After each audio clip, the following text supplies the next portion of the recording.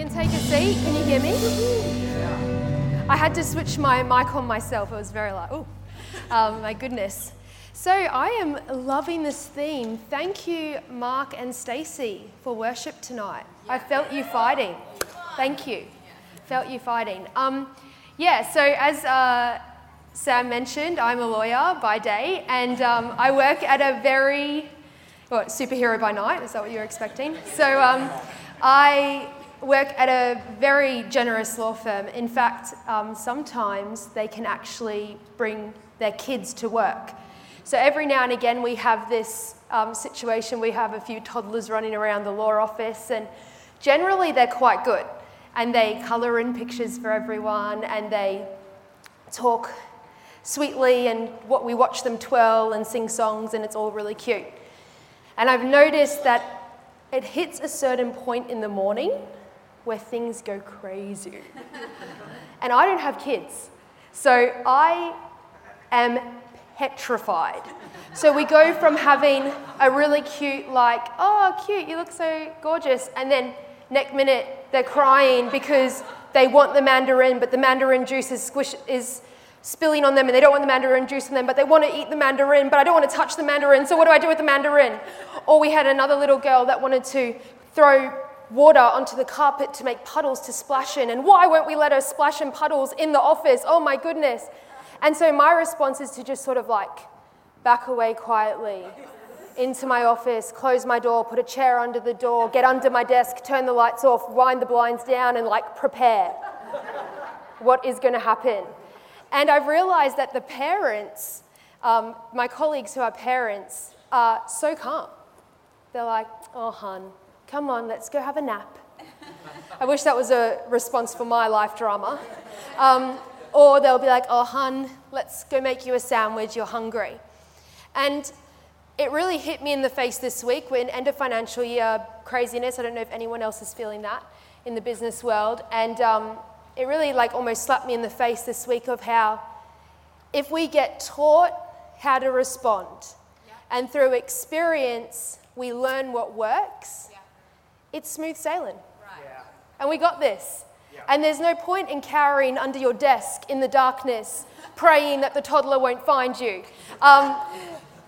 You just know how to respond. So tonight I want to talk about faith and how faith gives us our response in the gap. Yeah. It gives us our response.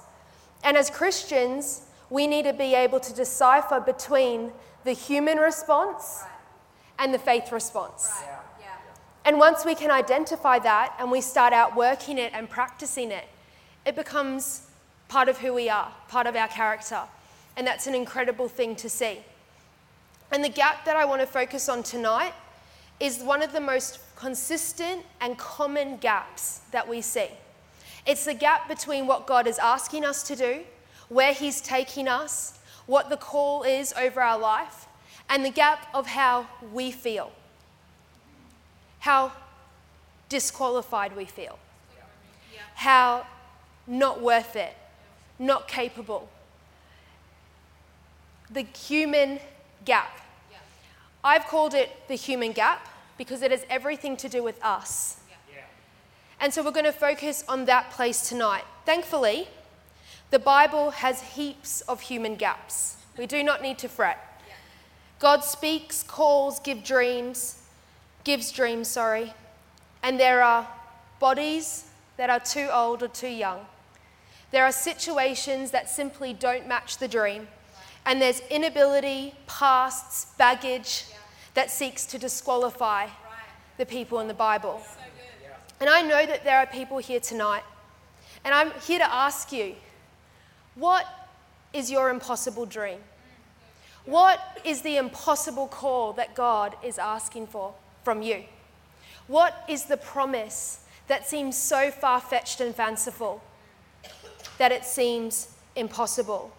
Because tonight you need to hear that with God, all things are possible. In Genesis, we see that Abraham was given a promise to be a father to many.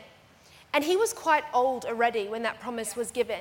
And it was 25 years. So by now he's ancient, right? And there's this like, I just have this image of like the walker, right? And he's still believing for the promise. And it comes true. It comes true, of course it does. And he does become a father to many. But the cool thing is that the human gap was a body that didn't seem capable of fulfilling the promise. Yeah. But with God, it was possible. Yeah. In Genesis, we also see Joseph. A lot of us know the story of Joseph. He was given a dream where he was going to be influential, a leader. He was going to be in a position of prominence, not just amongst his family, but in the country. And for 13 years, the Bible tells us a story of a man that was thrown into a pit, sold to slaves, enslaved in a man's house, lied about, completely disfamed, and then he ends up in jail. And the promise comes true. The dream is fulfilled. Of course it is. It's God. But the human gap was a current situation that looked nothing like the dream. The human gap was something that didn't even point towards the dream. It wasn't even facing the right direction. It didn't even look like it was nearly going there. But with God, it was possible. And then in Exodus, we see Moses. And Moses is met by God in the desert. And God says to him, Moses, be my mouthpiece. Speak on my behalf to Pharaoh. Huge. Help me to free the Israelites. And the crazy thing is that Moses, number one, was an Israelite. He had slave blood. He was given away by his own mother and adopted into Pharaoh's family. He murdered. He was a fugitive in the desert, and he had a stutter. And yet God meets him in the desert and says, Moses, be my mouthpiece for a generation. The human gap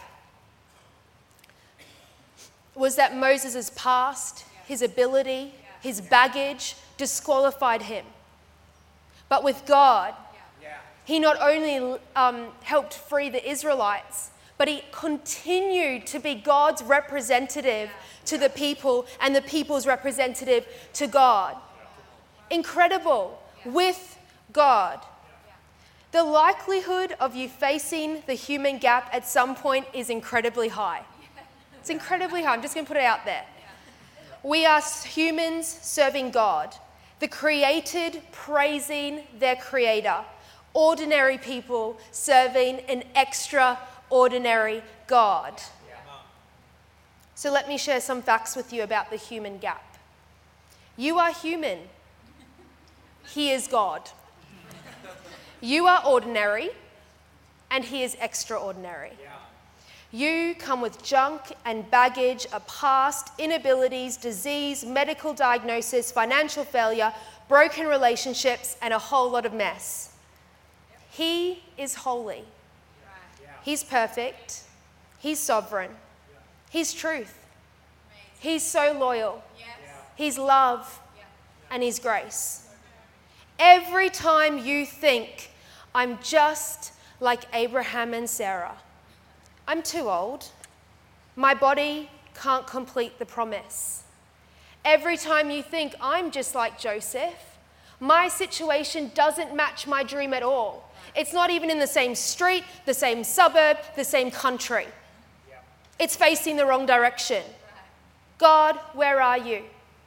Every time you think, I'm just like Moses, my lack, my inability, it has disqualified me from the call of God.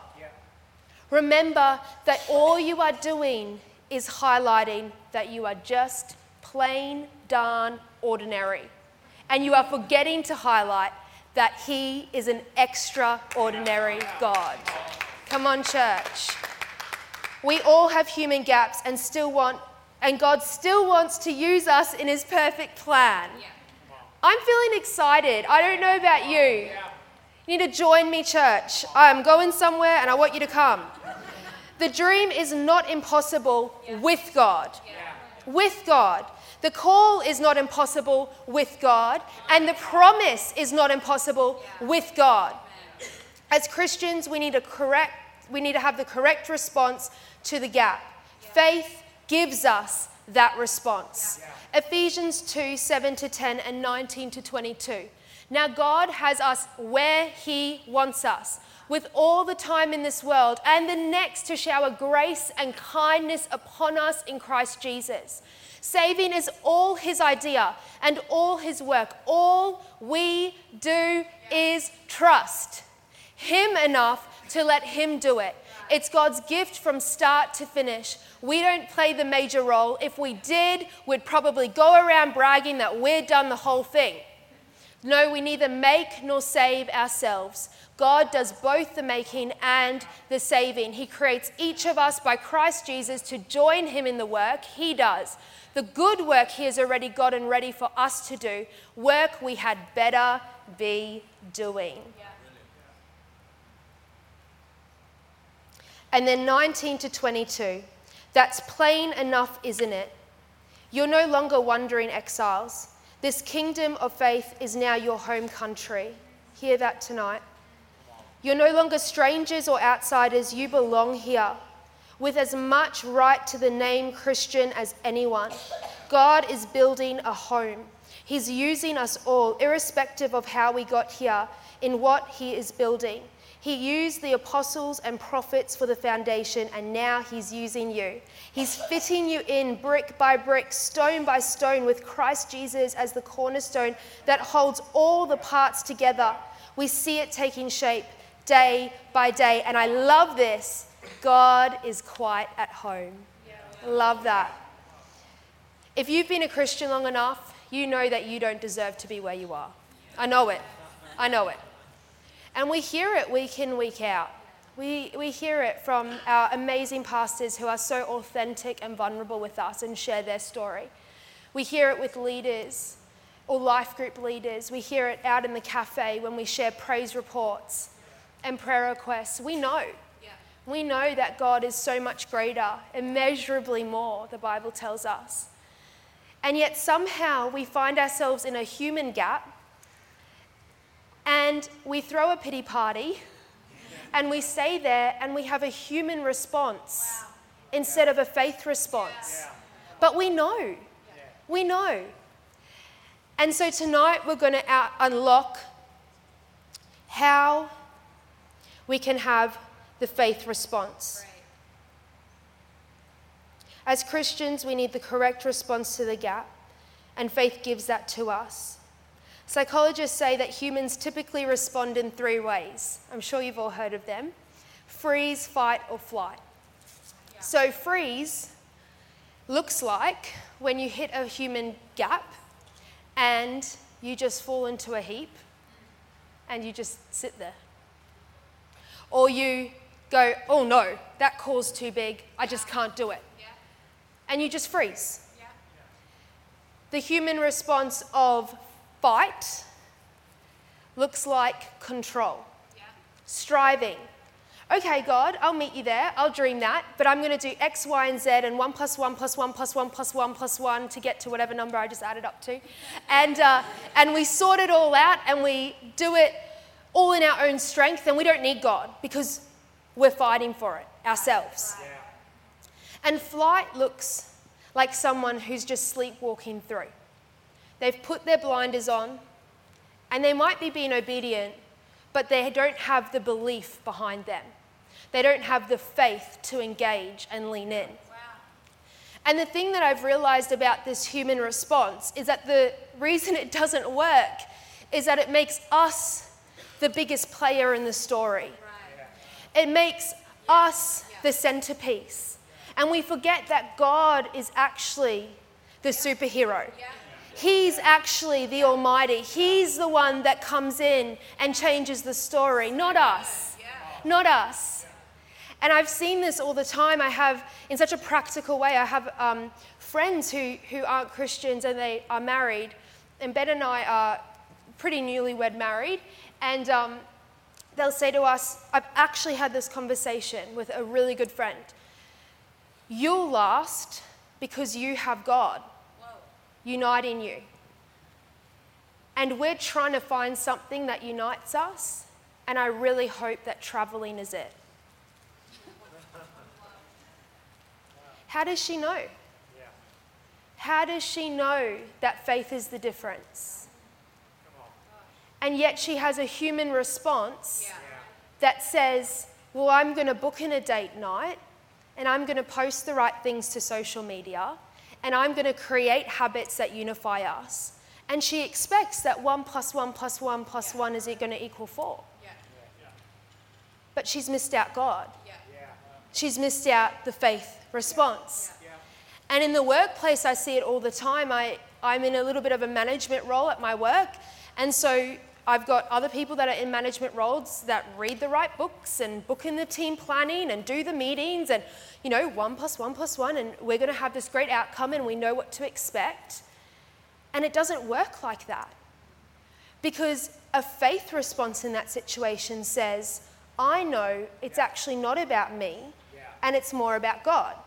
So as long as I've got God's strategies, as long as I'm using godly principles, I'll see the result.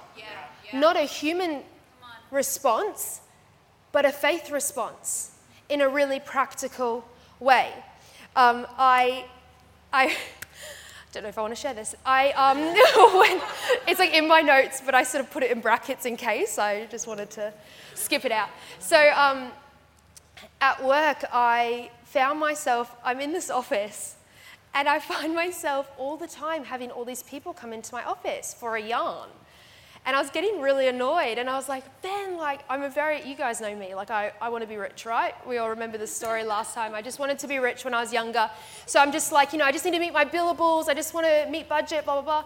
And so these people keep talking to me, and they're not talking to me about weird stuff. They're talking to me about I'm really struggling with this, or I feel hopeless about this situation, actual real things. And I've got my blinders on. I've got my human response on because I'm whinging to Ben in the car ride home going, why would they just leave me alone? I don't want to talk to them. I just want to do my work and go home. And I heard myself. You ever do that? Talking it out and you're just like, oh my gosh. And I feel like the Holy Spirit was just like, and stop. Because a faith response, I'm glad you can all laugh. My expense. A faith response would actually have been clued in enough and not had blinders on to say, hang on a second, I'm not just at work to make money. Oh, wow. I am at work to be a light. I am at work to shine Jesus. So, the faith response was to buy a lolly jar and a candle and put the couch out with a blanket, and now my office is welcome. And so now we have lots of people coming in for chats, but I'm ready. I'm ready, and I've got my faith response. And yes, I still have to set boundaries, and it's not an open house, but I've changed. I've changed. And I'm not just ignoring what the Holy Spirit's trying to do, but I'm being active in that. I'm leaning in. So as Christians, we need to have the correct response to the gap. And the Bible tells us that the righteous live by faith. And the Bible asks us to take up our shield of faith. The Bible discusses faith as part of our action, our doing, our being. It's an active stance. Active.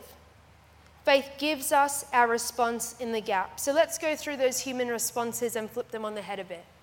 So instead of freezing, the faith response is to position yourself at the cross. Isaiah 40:29-31. Have you not known? Have you not heard? The Lord is the everlasting God, the creator of the ends of the earth. He does not faint or grow weary. His understanding is unsearchable. He gives power to the faint, and to him who has no might, he increases strength. Even youths shall faint and be weary, and the young man shall fall exhausted. But they who wait for the Lord shall renew their strength. They shall mount up with wings like eagles. They shall run and not be weary. They shall walk and not be faint. Positioning yourself at the cross is not just about falling in a heap and going like, Jesus, I'm waiting. Yeah. Like, which sometimes I wish was the way we could do it. But it's actually about building relationship. Positioning yourself actively to read the word, to pray, to worship, again and again and again, because that's my faith position, kneeled at the cross. Job 11. So we meet Job. If you don't know Job's story, if you're ever feeling down about your life, you're going to read Job and be like, oh my goodness, because he went through the ringer. And we meet him in chapter 11, so he's actually already lost a heap of stuff. He's lost family, friends, his health, his possessions. And so this is a comment made to him. Can you understand the mysteries surrounding God, all-powerful? They are higher than the heavens and deeper than the grave. So what can you do when you know so little, and these mysteries outstretch the earth and the ocean? Surrender your heart to God, turn to him in prayer, and give up your sins, even those you do in secret. To me, that's incredible because Carolina spoke so well this morning, such a foundational message about what faith is and how we guard it.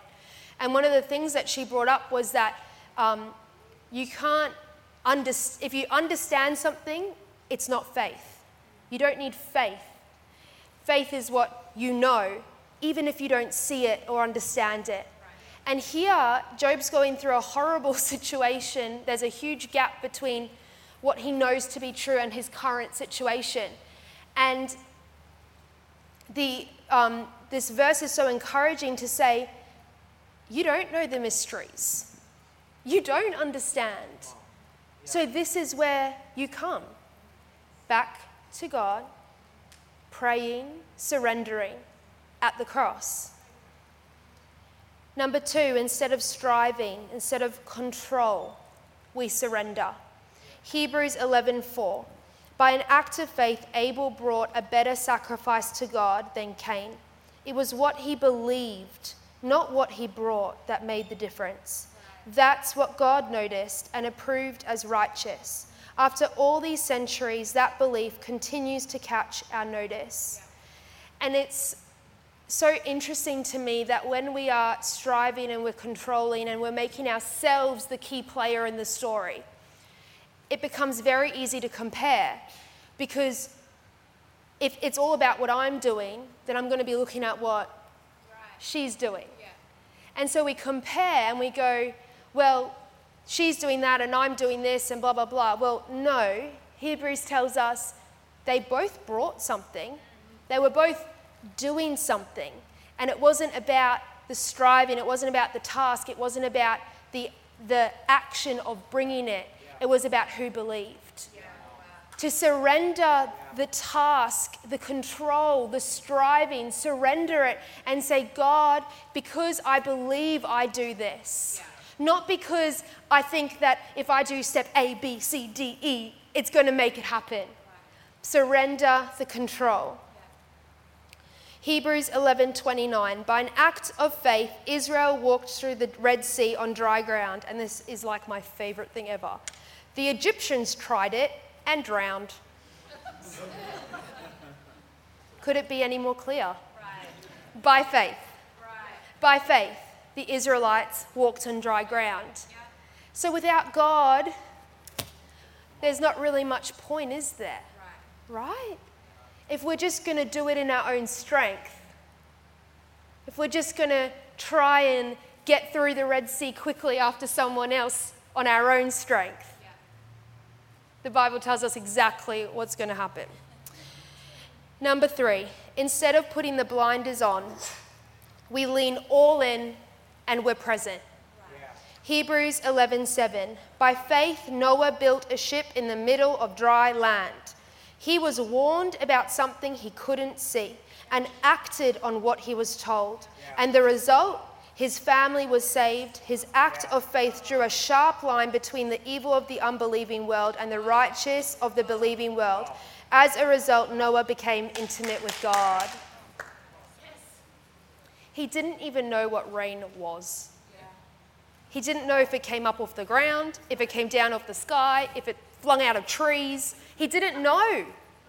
And Ben and I were like laughing about it, and Ben was saying to me, it's probably like the first time people went to the moon. Like you sort of have a concept, you've been told about it, but you have no idea of the reality. And yet somehow by faith, he's able to put into practice this act of leaning all in and being present and walking out what God has asked him to do. The call of God on Noah's life didn't make sense. It didn't relate to his present at all. He had no concept of how to build his calling into a framework that was within his understanding. And in Matthew 25, 14 to 30, Jesus tells us of the parable of the talents and how the master gives 5 talents to this one, 2 to this one, and 1 to the last guy, who we'll call Bob. And so the 2 are diligent. They're all in. They're present. They're all into understanding what the master wants of them and outworking that. And Bob is a bit scared and he just holds it. And he sort of just does nothing.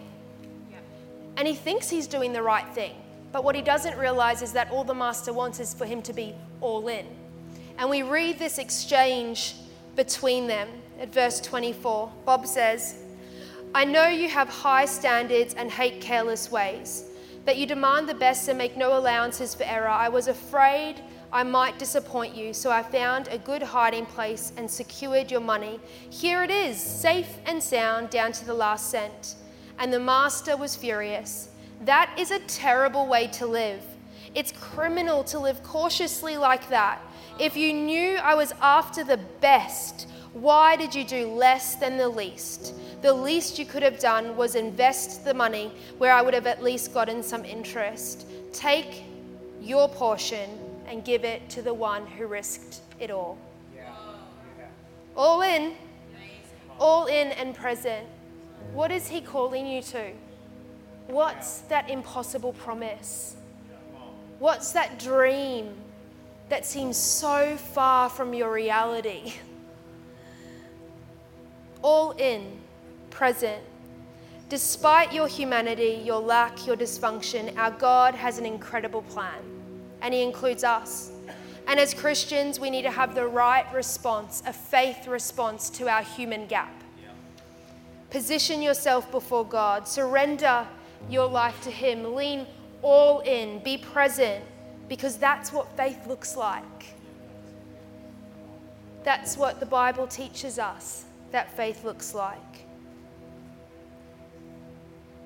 With God, all things are possible. And I want to take a moment tonight to pray for the ones that have dreams and promises that have felt impossible. And tonight was a reminder to you, maybe even of those dreams, their existence. Or maybe you're sitting here tonight and it has been such a point of contention for you about your reality versus his promise, about your inability and your lack versus what he's called you to do.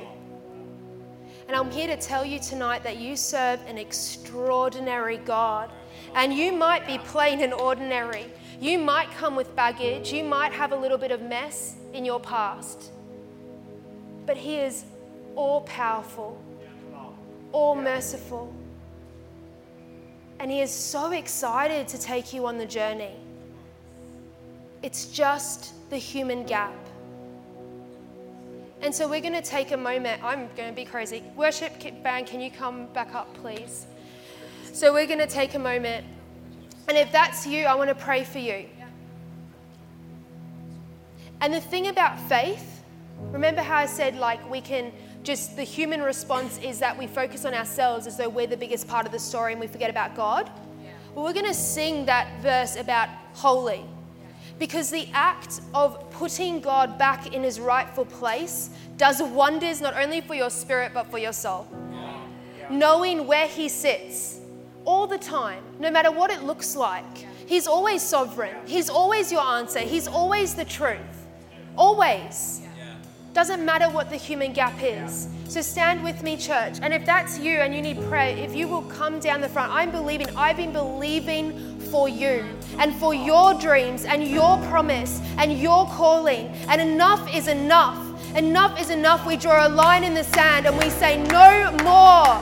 No more to being disqualified, to being called out, to being ashamed. We get rid of those chains of guilt in Jesus' name. And we declare that you are the Almighty God, that we need you in our story, you in our rightful place. We set you on the throne exactly where you belong, Lord, in our lives. Come on, if that's you, come down the front and we will pray with you. We will pray with you to have those dreams reinstated.